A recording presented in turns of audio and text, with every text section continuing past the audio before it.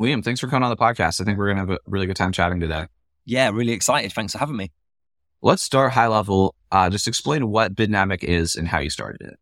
From there, we can get into all sorts of things. Yeah, absolutely. So we're specialists at a marketing channel used by e-commerce retailers called Google Shopping. So I'm sure you've seen it as a shopper.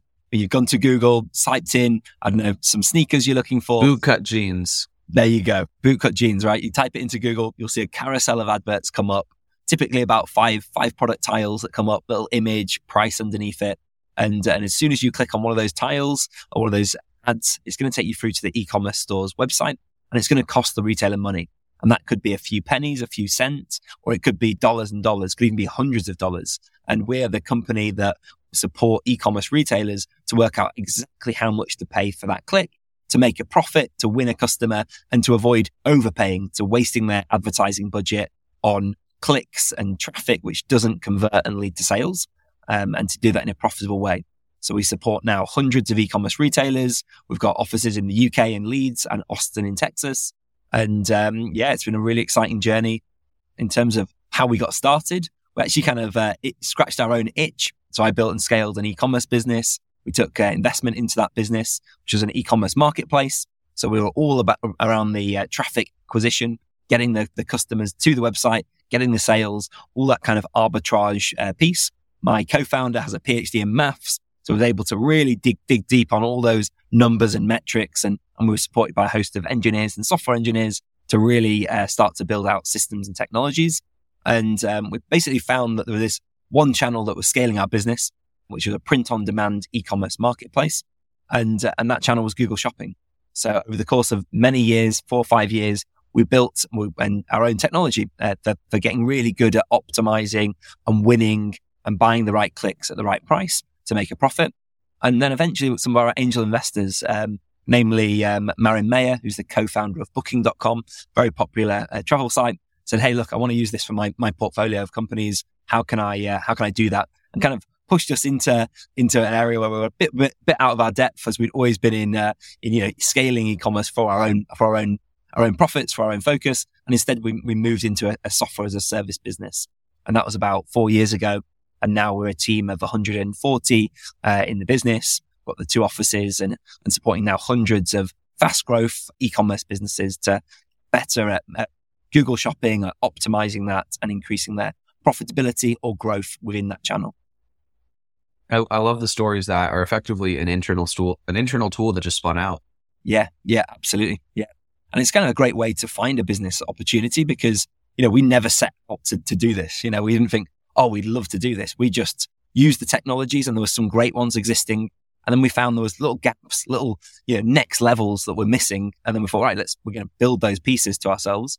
And then, just kind of went from there over years of we end up, itching our own, scratching our own itch to find actually we've got a product. And I think what was also interesting from an entrepreneurial perspective was we never thought that this would be anywhere as big as it was. We thought we were the outliers, that we were getting so much traffic and so much sales and so much revenue from this channel of Google Shopping. But we thought it was, our business that was able to do that rather than the opportunity within the market. So as we went out and realized actually this isn't an issue just for us. This is a real problem for businesses that are paying too much for clicks, that are not showing up on that carousel, that their competitors are taking those spots away from them and that visibility away from them. And we realized actually this is a really big challenge and a really complex challenge. Just a bit like we were talking before the show, you were saying, all the challenges you help people with, that it's not in their wheelhouse. It's not their passion. They didn't set up an e-commerce business to get really good at traffic acquisition and all these little knobs and levers you can pull.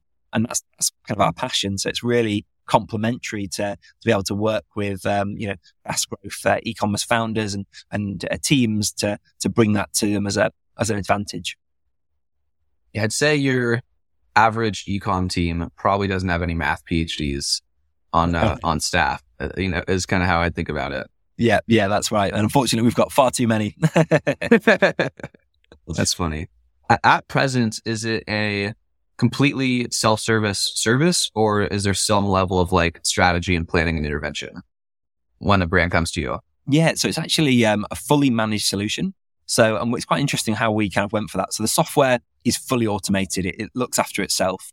uses AI to make many, many predictions, to crunch massive amounts of data, such as every search term that's coming in behind every click, the revenue, the profit that's resulting in. So massive data, which is being crunched independent based on algorithms and technology. Actually, the interface we found was being a fully managed solution was actually what customers wanted. They wanted to be able to speak to somebody, to have half an hour a week or every other week to speak to someone on our team who can guide them, help them understand the data, what they're looking at. They can feed in their insights and their knowledge of their business and have someone who can just pick that up and run with that.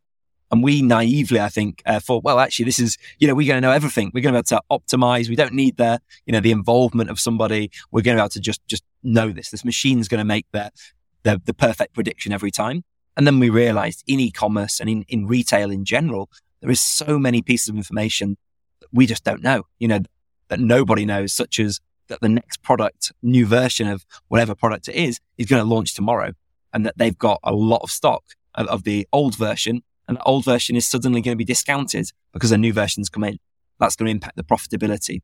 So instead, by having that conversation with someone, we can get ahead of time. We can collectively tap into their knowledge of the business, of their market, of their customers, of their competitors, and craft a strategy based on data that can then be executed by the technology itself.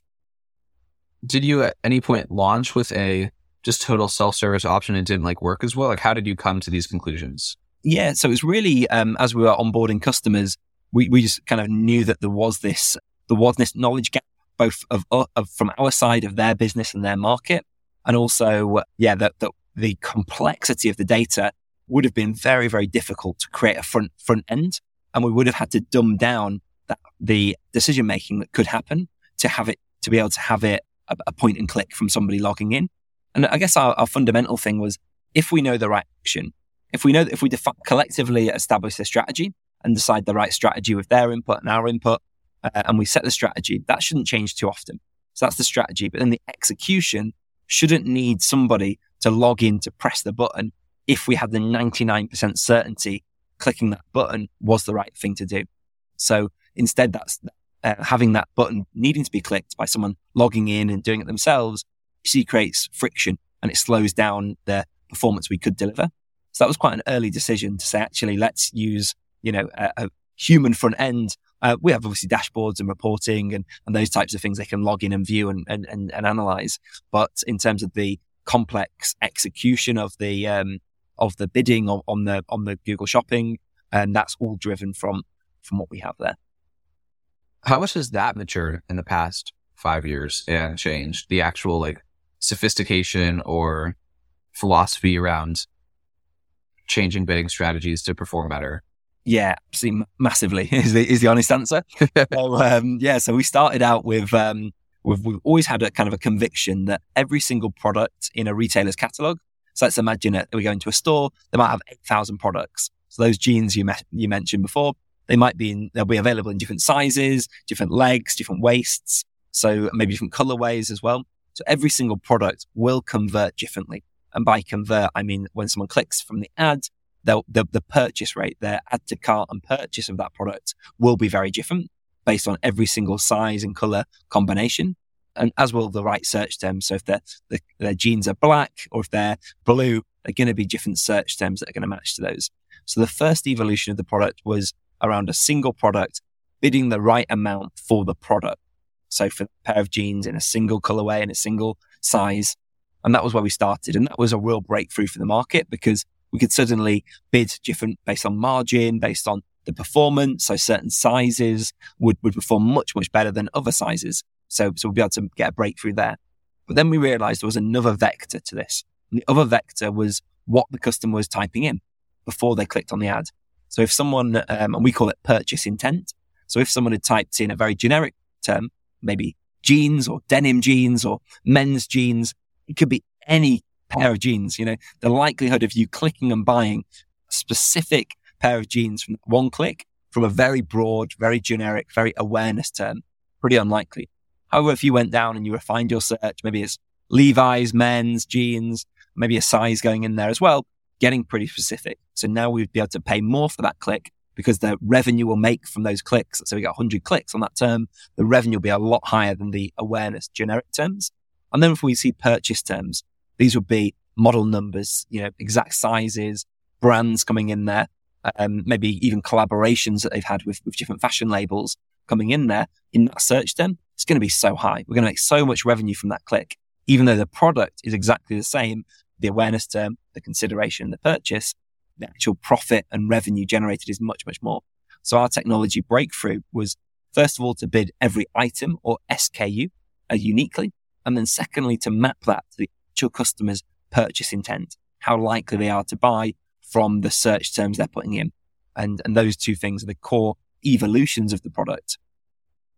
Yeah, I can't think about how difficult it would be to manage 8,000 SKUs with custom bidding strategies, because it's like, it makes a good, it's just that level of specificity of like, you put in the cut, and that's just hard to manage for 8,000 unique outcomes. Yeah, it's the data's really gone beyond what a human can manage, right? And particularly when you think about all the different search terms that can come in there, and the profit being so different for the same product from different search terms and different queries that people are typing in.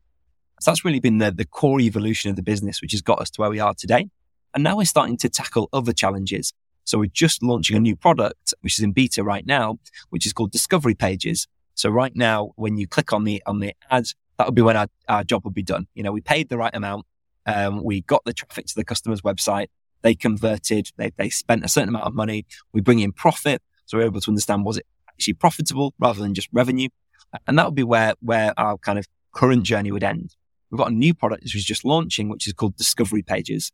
So this is a unique journey built for Google Shopping, for this marketing channel that we manage, that when they click onto the ad, we build a perfect landing page for Google Shopping to improve the conversion rate, the click on the ad for the sale, which is a really exciting product. So now we can start to go down deeper into that journey of e-commerce to really affect the next level by improving the conversion rate. Is there a size of brand in terms of, you could call it ad spend, in terms of number of products, you could call it like rough revenue ranges, where this level of effort is worth it, like a minimum size brand? Yes, I'd say it's certainly in the low thousands of dollars a month of spend just on Google Shopping. It varies a little bit based on the cost per click, or the CPC or PPC costs, pay per click costs that the advertiser's in, which will depend on their niche or their sector they're in. So if there's low competition, they get a lot more clicks for their budget. But yeah, the low thousands of dollars would be when this technology can start to have an impact, and also the high hundreds of SKUs. They've only got 5 products, a low ad spend. Really, this is going to be not too critical. But the point we get involved is really around when they're looking for growth.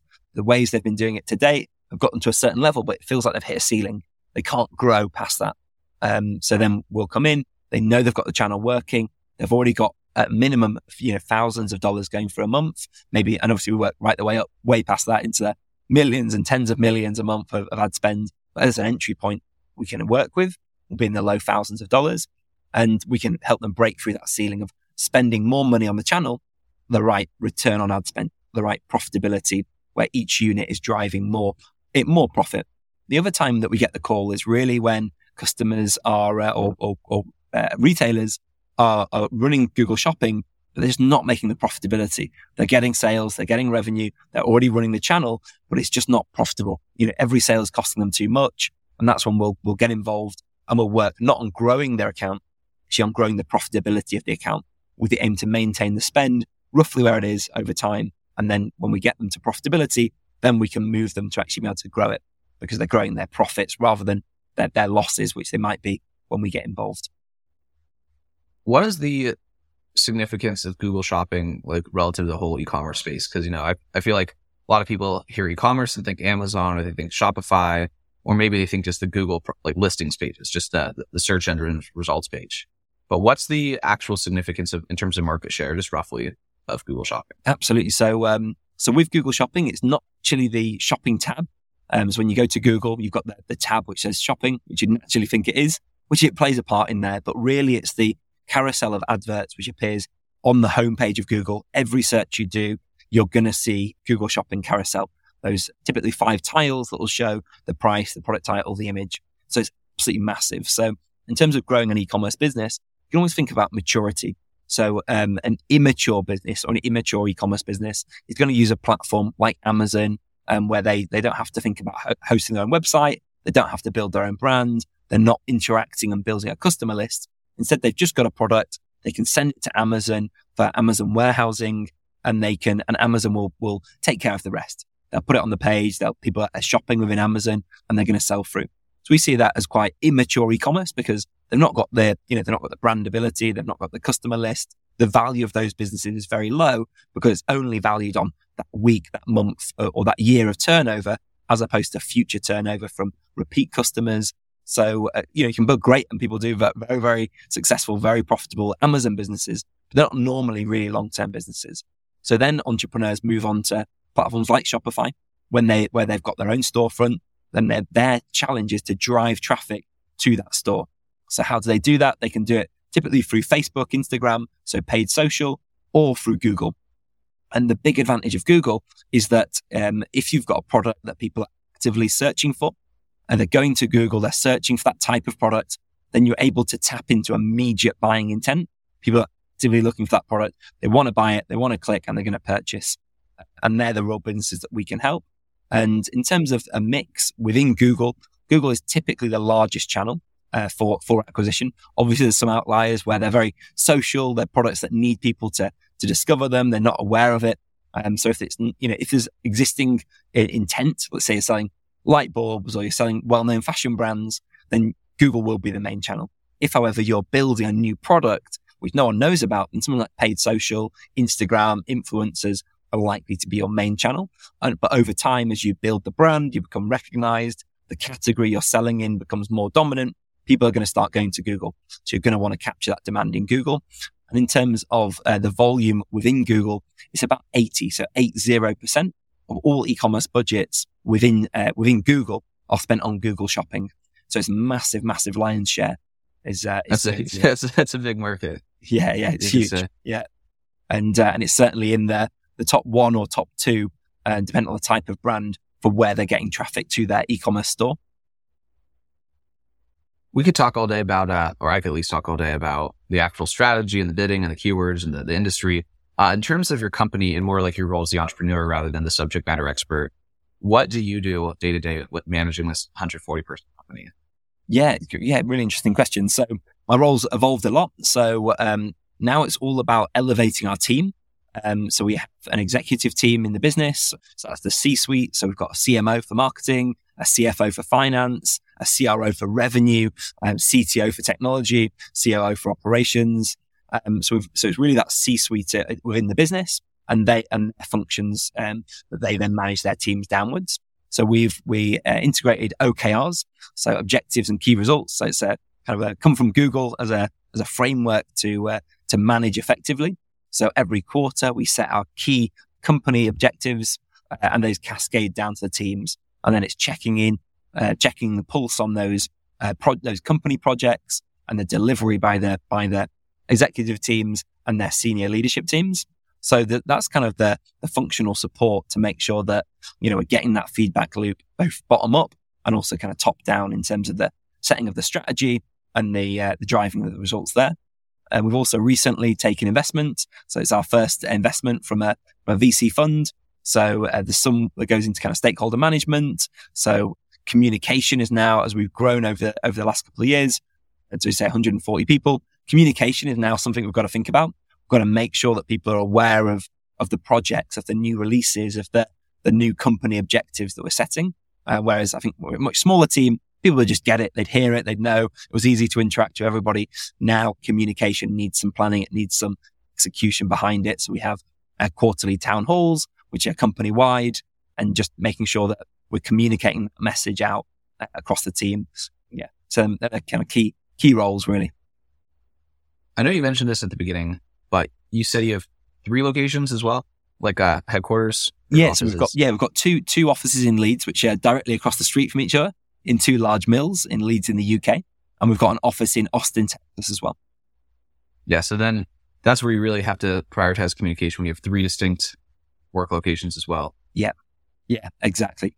And as we're quite flexible in terms of working, so now more and more people are working less time in the office. There's just that less kind of face-to-face intuition, I guess, which again, I think just means that we've got to focus a little bit more time and a little bit more effort because again, people aren't just learning through osmosis, through proximity, because, we've got two people who are fully remote from, for example, engineering. So again, we've just got to make sure that they're getting that fed around that information and the progress. What's your philosophy been about remote work? Like, have you kind of just, and how's that mature? Like, have you just kind of started with something like this sounds good, or are you like drawing inspiration from a specific company that you think does it well? Yeah, I think it's just been kind of as we've learned. So one of the core tenets of our business is particularly for sales side, we really are open to bringing in people who are new to sales. So we think if they've got the right behaviors, attitudes, we can teach the techniques. So it's, really elevating people who are new to sales, who've got the right approach, and we'll then train them and get them into sales, get them into and similar roles. People who really have a passion for moving from, say, sales into marketing. We'll bring them in as juniors and we can coach them and upskill them. And I think that's something which is so much easier when you're in person. They can just shadow somebody. They can hear through osmosis conversations and methodologies and thinking and see people do things. Like whether that's video content, whether that's, whatever it is, editing, people can just learn through that way. So I think it is good and it is key to have for those roles, to have people in the office a couple of days a week, flexibility on start times. People can be independent and because they're smart people, they're driven to do the right things. But I think having some overlap actually allows experienced people to bring up other people to share their skills. So I think it's really important to have connection. Then in terms of the engineering and the research side, we just hire the best in the market. So we hire very, very talented, very senior, very experienced people. And we really don't, unlike the other departments like sales and marketing, and client services, client success, where we're upskilling people, in engineering and research, we're just hiring in the best talent. So there's a much more openness to be fully remote and have people, fully flexible there. So, but again, they like to meet up every so often, but, I think that's kind of our approach is we do like to have a little bit of time face to face just because I think it just aids that communication and upskilling of the other departments as well. Yeah. I don't remember where I heard this the other day or what the source was, but something like if it's someone's first job, don't hire them remote because they need to learn, they need to learn how to have a job and what the expectations are and effort levels and commitments and all that stuff. But if someone's like, I've been doing this for 20 years. I'm the best in the world at this. Don't bother me. I'm going to deliver exceptional stuff. It's like, okay. Yeah, exactly. Do your thing. Yeah. And I do wonder what the impact will be of so many companies now going remote, because I think it's fine for ourselves, pretty established in our careers and other people around us. But I think, the people who are just coming out of university or maybe not even going to university at all, because, they can learn things online. They can learn things through work and through work programs when those offices very infrequently have the senior people, have the experienced people in the office or have no office at all. They're fully remote. I think that's going to be, over time, people are going to start to realize that it's almost the ladder's being pulled up. The people who are coming out of the universities are going to have a much harder time, a much slower time to upskill to the level that other seniors are, because they're not going to get the training. They're not going to get the support without asking for it. And when they're asking for it, people are trading time. Experienced team are taking time away from what they're doing rather than just showing somebody on, whilst they're working, oh, check this out. And just that learning through osmosis, through being around people, which I think has really unearthed some amazing talent in our business, which has then gone on to become senior. That's so cool. One thing we completely skipped is actually acquiring, your first customers and taking this from what you're doing for your own brand to having other people want to use it, whether that was just inbound or whatever. But speak to getting those first customers once the internal product kind of became, the internal tool became sophisticated enough to show other people, or was it already just people were knocking around the door just when they heard what you were doing? Yeah, so we were actually quite fortunate that it was kind of driven by a couple of our angel investors that got involved in the company. So Marion Mayer from Booking.com, Chris Forrest from Net-a-Porter, and they had portfolios of investments they'd made. And a lot of them were e-commerce, obviously both big backgrounds in e-commerce and big names in the industry. And they said, look, couldn't you help these companies? So there was the first, I think, 2 or 3 customers were in their network. And they said, Can you help them? And we met up with them and kind of felt like we got our arms a little bit twisted into it. Okay, well, let's see what we can do. And we were kind of very low expectations, focused on our own thing. We thought, well, okay, we can just plug it in and we can do these things quite easily. So we just did them, not really intentionally. And then the results were just huge hockey stick. Companies that would never been profitable, we just literally turned around and got profitability. And by hitting profitability, we could then start to could lift that ceiling, spending more and more, and then growing their business. And after seeing that 2 or 3 times, we're like, okay, wow, this is actually. Let's pause for a minute, And also, I think seeing the recurring revenue nature of software as a service. So particularly for me in e-commerce, you have the boom, Q4, the festive period, huge revenues, and then January comes and it just slumps, and you're like, okay, this is the market. We've got to wait for and start planning for Q4 for the festive period next year. So it's quite, whereas with SaaS, it's like you land 2 customers and you get X amount in revenue. And it's just incremental. You add another 2, so then you're at 4. Then you add another 2 at 6. It just builds, and month on month, quarter on quarter, building that growth. So that's how we won the initial customers, and then we started to go out to market. So we did really through outbound, through LinkedIn, through email, and through cold calling as well. So just reaching out to relevant businesses that had the same DNA or ICP, ideal customer fit profile. I said a lot of SKUs. So we work with a lot of e-commerce marketplaces because that's where our technology was born. It was born with this massive amount of products. So naturally, we end up working with and work with a lot of marketplaces, a lot of multi-brand stores. So stockists of fashion, of all kinds of verticals. And we just went out with the emails. We by not knowing sales ourselves, we actually kind of taught ourselves. So we thought, how would we like to have it? So rather than a sales pitch, it was a real deep dive into the accounts, seeing what retailers were doing, what was working, what wasn't, what the opportunities and strategies were to unlock that. And by just not knowing how well people sold, we came up with our own approach, which was very data driven, which was linking into AdWords accounts, seeing the data, pulling that data, creating a presentation which communicated our messaging and our approach, but proved it with their data.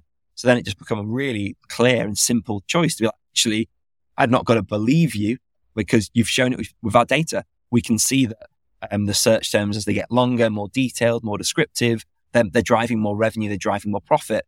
Actually, we're not showing up for those. We've got low visibility of those. We're buying terms that are very low relevancy and wasting budget there that we can't do bidding granularly. So we're bidding products which have different product margins or profit margins, the same, but on the same target, but some are 40% profit and some are just 10% because they're on sale. So just highlighting these logical steps that have just been missed due to the best practices of Google Shopping was really kind of very impactful. So that's what we did was just, we just grew that from that base. We did, more emails. We built more and more case studies. We've now got over 50 plus case studies on the website, each one, referencing very transparently the customer's name, their logo, the decision maker's name and job position, the impact of the results, the time period, if it's year over year, month over month, very, very clear what the metrics, percentage growth was. And again, the clarity that's what we'd like to see. Who have you worked with? Who are they? And then the other part has been evangelism. So we've been really, really fortunate to get early evangelism from customers who've just gone out above and beyond and out of their way to evangelize our company. So a couple of examples of that is the CEO, Sunil from Garmentry. So Garmentry is a very large e-commerce marketplace in luxury fashion, hundreds, if not thousands of boutiques on their platform.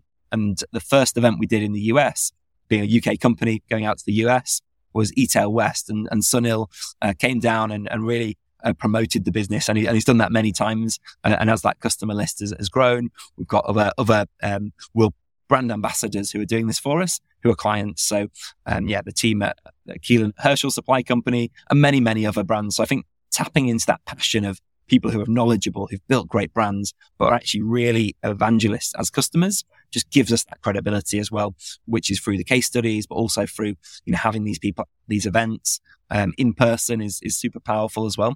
and then just scaling it as well and not giving up. I think that's it's easy to do something not long enough and say, oh, it doesn't work. But maybe you need to persevere with these things, improve the systems, improve the way you do things, improve the technologies, and I'm sure you'll get the results you want. I have a lot of questions I could ask based on that. Has anyone, including yourselves, thought about, or is there something that exists that's kind of the copycat for Amazon or for another similar environments? Yeah, so there is other Amazon. So Amazon now has its own ads in there. So I wouldn't necessarily say copycat because there's a lot. I guess in terms of bidding strategy. Yeah, but there is tools out there for Amazon. It's something that we've looked at, but we've decided not to go into. And that's kind of twofold. One is the simplicity of Amazon versus Google is massively more simple to do Amazon because you've not got all the complexities you have with Google, which is, so many different variables from the device to the location, to the time of day, to the search term, to the product, to all these, very, very different environments in terms of data and complexity. And also the types of merchants as well, that typically big brands want to come off Amazon. They want to go direct to customer. They want to have that relationship experience. They want to focus on winning a customer, but actually the lifetime, customer lifetime value and journey as well that builds the brand. So for that reason, we've focused on that market of direct to consumer brands and effectively the Shopify type stores. They're a big focus for us rather than going into Amazon. But I'm sure there's some great technologies. I know Amazon Ads is growing, still tiny compared to Google, but it is really growing year on year, and it's becoming a really big platform in itself. Back to the sales questions. So, and I kind of maybe messed up the sequencing of these questions for what made more sense logically. But in terms of structuring that, did you frame it to a brand as like, because you're not necessarily certain from the outset, this is a problem I've been running into, if they're doing something correctly. Like you have to get under the hood to be able to tell them if what you're going to do is actually helpful or not. Because maybe you just like stumble into another brand who happens to have, right, the math guys on the team, and they're like, we already know all this stuff. We're math guys. We already thought about this. But like you just don't know from publicly available data. It's like one thing, I've been trying to sell is like Facebook and the conversion API configuration, right? Post iOS 14, ad attribution is very difficult. If someone doesn't have the server-side tracking installed, they're missing out on these opportunities. But I haven't found a way to like go to a website and check. I mean, obviously it can disqualify some customers. Like if there's something like Elevar installed, then they probably have it. But if they have a custom implementation, there's just no way of knowing unless I asked, ChatGPT to try to figure this out as well. Like I've really been trying to solve this problem. Yeah. And what we came up with was like, well, if you could hack into their network traffic, if you could install something on their router at their company's headquarters, then you could see receiving that web traffic and see if it goes to Facebook before it goes. I'm like, okay, it can't be done. Was the conclusion. So how did you overcome that in terms of like sales messaging? Was like saying, hey, we might be able to help you. Can we take a meeting? Yeah. Because that's not like high enough excitement to break through the noise with a lot of cold outreach. Yeah, exactly. I think the real powerful thing is this ICP, this ideal customer profile. So don't try and sell your solution to everybody. Zone in and just go into that small quadrant that you think is the ideal customer, your perfect customers. So for us, we could look at things like technology on the e-commerce store. So they're on Shopify. We could also, and in the early days, what we did was just looking at who's coming up on the carousel. So we can run searches, we can run queries, just like a shopper would, and we see who comes up on the carousel. And we know in that moment, if they're product terms, like your jeans example, blue jeans, and then they're going to come up and we're going to see, okay, who are the advertisers selling Levi's jeans, for example. And from there, we've got the links directly through to the retailers. So when we contact them, we know that they're active on Google Shopping. So we know that they're spending money on this channel. Point, we don't know how much they're spending, but we can get a feel from the website if it's, and the other maybe technologies they're investing in. Are they a very basic Shopify store or a very basic store with no advanced customization? Or is the store really, really quick to load? Has it got some great other technologies on there? In which case, for them to be investing in those technologies, they must have a significant turnover, significant revenue. And we know that Google Shopping will be a big piece of it. Again, the number of products they've got is pretty useful as well, because the more products they've got, the more they're going to have this problem as well. So we went into, for example, niches like fashion, which naturally has lots of sizes, colors. Today is still our largest category. fashion and accessories. So that really allowed us to niche down. That meant that when we contacted people, we knew they were active on Google Shopping. We didn't know how well they were doing it, but that's what we had to find out. And then it was using some sales training that we kind of brought in, which was around, it's a global franchise, Sandler sales selling, and it's a methodology of selling. So the point is to try to sell to pain. So do they have a pain? Is there a challenge? If there's not, that's absolutely fine. You're never going to help someone who doesn't have a problem. That's great. Good, they've not got a problem. But just by opening with and knowing this market so well, we were able to get replies, get traction. And then by saying, we'll do the audit. If when we access the account, we see there's no opportunity, we won't even waste your time. We'll just tell you, hey, look, you're doing great. You're doing great. There's nothing we can help you with. If there is, then we'll do this free audit. So we'll invest lots upfront in our sales process. We'll analyze massive amounts of data. We'll understand the search terms, the performance, the structure, and we'll take all that up as a hit. But we'll invest in the relationship. And hey, there's no pressure. You can have that for free, And normally that would cost them either a huge amount of man hours, and massive expertise, which they probably don't have that amount of time or that ability in house, or it's going to cost them someone who would come in and it would be a consultancy piece. They would do that as a consultancy project for thousands or tens of thousands of dollars, and we're giving that to them for free. But we're also able to highlight the gap by making them really aware of the game that they're playing, where they're benchmarked against their competitors, opportunities within their exact account with their exact data. We can create a gap, which is where they are today, where they want to be, and we can prove through case studies and results how we've closed that gap and through our technology and our approach to allow us to close that gap. So that's been a really impactful way. And then in terms of getting on the radar, is pretty repetitive. You've got to have you've got to persevere. You've got to send those relevant, targeted, personal LinkedIn messages, emails. You've got to invest the time into those emails, making them useful to people, and also doing the research to make sure they are active on Google Shopping. They are likely to have the problems. And then it's just challenge fit, basically. Does our message fit the market? Does it do they have a pain, and are they interested? And yeah, fortunately for us, it's been very, very targeted market that we've been able to go after, which isn't the case for all technologies and all businesses.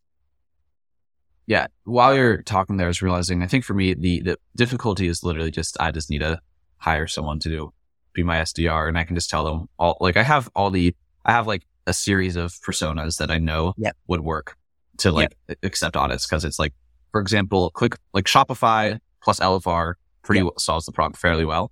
Yeah. But for ClickFunnels, for example, and for WooCommerce and for these other third tier or second and third tier e-commerce solutions, there's not really way fewer of them have actually gone in and solved this problem.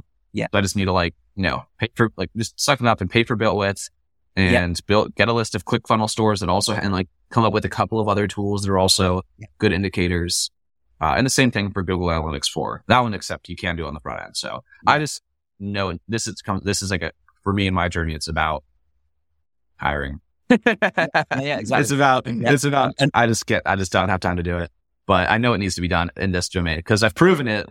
Yeah. Best person to start is yourself as well. So in the early days, that's what I did. I did that role. Mm-hmm. I with some other great people, started to iterate the methods, the way we did things. And kind of by going through that selling journey, I was able to actually really understand customers' pains and what I perceived were pains which weren't, and ones which I maybe didn't see which really were. So I think it is important to, rather than outsource it or insource it, hire somebody and delegate it to them too early, be really close to that person and really lead it. Because otherwise you might say, oh, maybe that's not very good. How do you know that they're doing it well? Maybe they're not picking up on the signals, and you could have one or two failed sales reps that you hire early that then mean you think, oh, it doesn't work. Whereas I think if you go through it, you take, that founder driven time early on, you'll start to see it working. And then you can, once you've got it working a few times, you're getting demos, you're closing demos, you're winning customers. Well, that is a bit time intensive. If you just can craft out that time, and then you can start to really then give someone the cookbook. You can say, this is what you've got to do. You've got to do it in this way, in this structure, using this data at this time. And then they can start cranking the levers to start generating that demand. And then you can move on and free yourself up. We're in the middle. We're somewhere in that spectrum right now. It's really fun. Tell me the first business you started. Yeah, so the first business, I got into business pretty early, and it was actually in e-commerce even earlier as well. So my first business was called Cheap Auctions. So auctions are like sales here. So we had a store, me and a friend from school, where we would go around all the bars and pubs in our town. Although we're far too young to be able to drink, we're about maybe 12 or 14 years old, and we'd get all the merchandise. So this was when beer paraphernalia was really cool in the UK. So Budweiser t-shirts, Heineken caps, all this kind of stuff. We're just being, we were sent to pubs, and because it's an old man town where we grew up, a lot of old people, there'd be no wild parties. They wouldn't be throwing out t-shirts, but they'd still be getting this stuff from the brewery. So it was effectively years and years and years of merchandise that was sent and stored in all the pubs around where we grew up, which was zero value to them. They were just taking space, but getting them from the brewery. So they're just storing it away there. So we went to the different landlords that own the pubs and we said, hey, why don't we sell this stuff for you? And that's what we did. So they said, okay, if you can sell it, we'll take half the money. We'll share it with you. And that's what we did. So we launched an e-commerce store. We did Google ads when it was literally a cent to click for really expensive terms like today. Amazing, literally amazing opportunity back then. It was before eBay, before Amazon in the UK.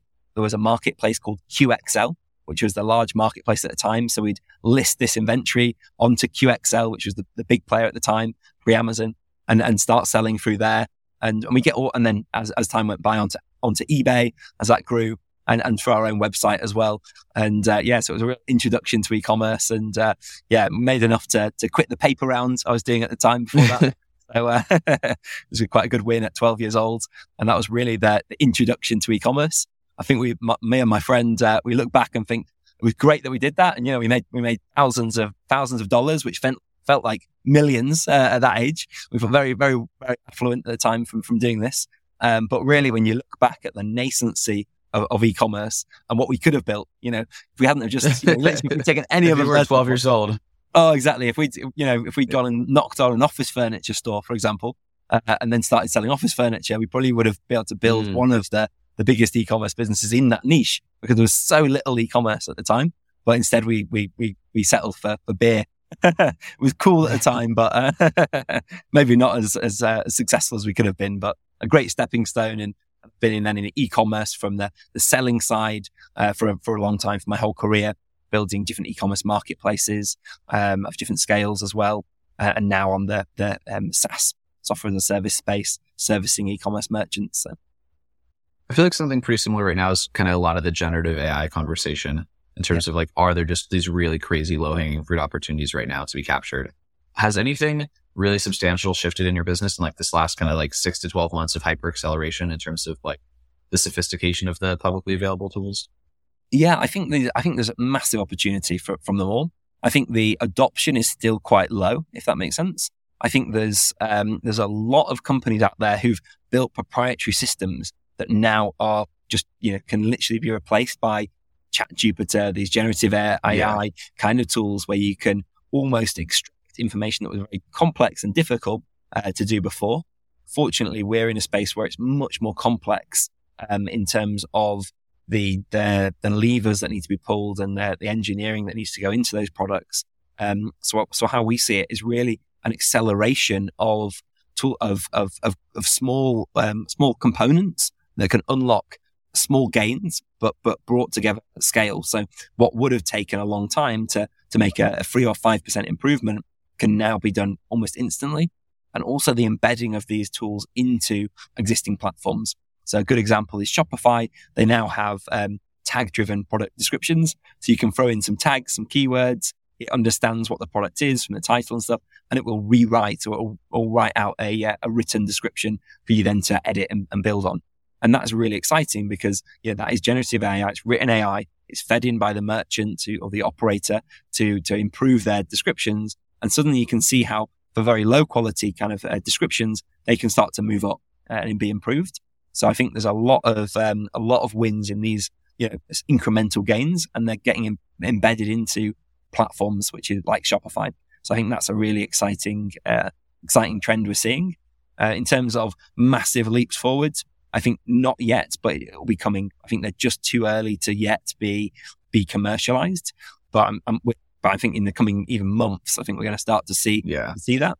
And I was just chatting with a friend, and I think the challenge will be how there might be entrepreneurs who build things which from the outset, it looks like you have, can do X or Y. Actually, is it robust?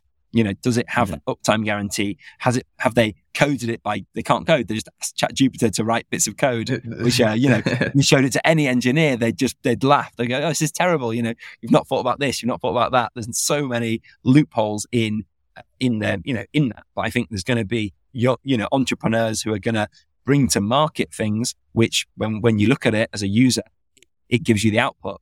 But it's not going to be very robust, or it's not going to be very well engineered. It's not going to be very lightweight. So I think there's going to be this kind of this trade-off, I think. But yeah, I'm excited by the space, and we're using it a lot for internal workflows and all kinds of different things. So yeah, massive opportunity for embracing it. Yeah, that's the thing that's been on my mind is just, am I using it to be selling like the things like product descriptions or summarizing a podcast based on a transcript, like all these kind of they're super, again, internal workflow optimization. It's tremendously helpful.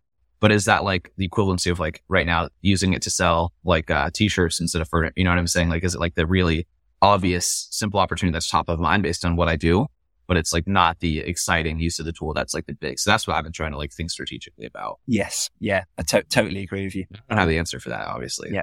Just point of conversation. What would you say, and we can wrap up here in a minute, primary, hobby, I don't really have a sense of what else you do besides the business, some primary hobbies or other non-e-commerce passions. Yeah, exactly. So me and my co-founder actually met through fencing, the sport. So swords, all that kind of gear. So yeah, do fencing. It was always been a big part of my life. I do running as well. So I did my first marathon the end of last year. So enjoy going out for runs. Almost like meditative. You just get out, you can, get your mind going, thinking through things. And I've taken up squash. So the last couple of years I've been playing squash, which is, great game as well. So, yeah. In my apartment just redid the racquetball court, which is very similar to squash, obviously. They just redid it and put a golf simulator in instead. So I'm kind of disappointed about that because I love the racket sports better. Yeah. There's a place near our office here that had, they've put spin bikes in, and it's what? There's a squash court gone, But yeah, I think we're quite fortunate where I live that there's 4 courts. I'm a member, so it's, it's easy to book and get it in there. And again, it's just fun. I love physical sports. I think, a lot of fun. And I've got 2 boys as well, so they're always a handful as well with the family. So, yeah. That's fun. Well, Liam, I think this has been a really great conversation. Thank you so much.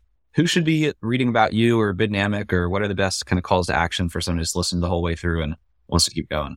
Yeah, sure. So we've got bidnamic.com, bidnamic.com. So that's the website. They can find loads more information around Google Shopping, around the technologies and approaches that we've built out and established. So yeah, go there. You can also book a call if that's of interest with one of the team, or you can get in touch with myself. I'm on LinkedIn as well. So Liam Patterson on LinkedIn. Amazing. Thanks so much. Yeah, real pleasure. Thanks.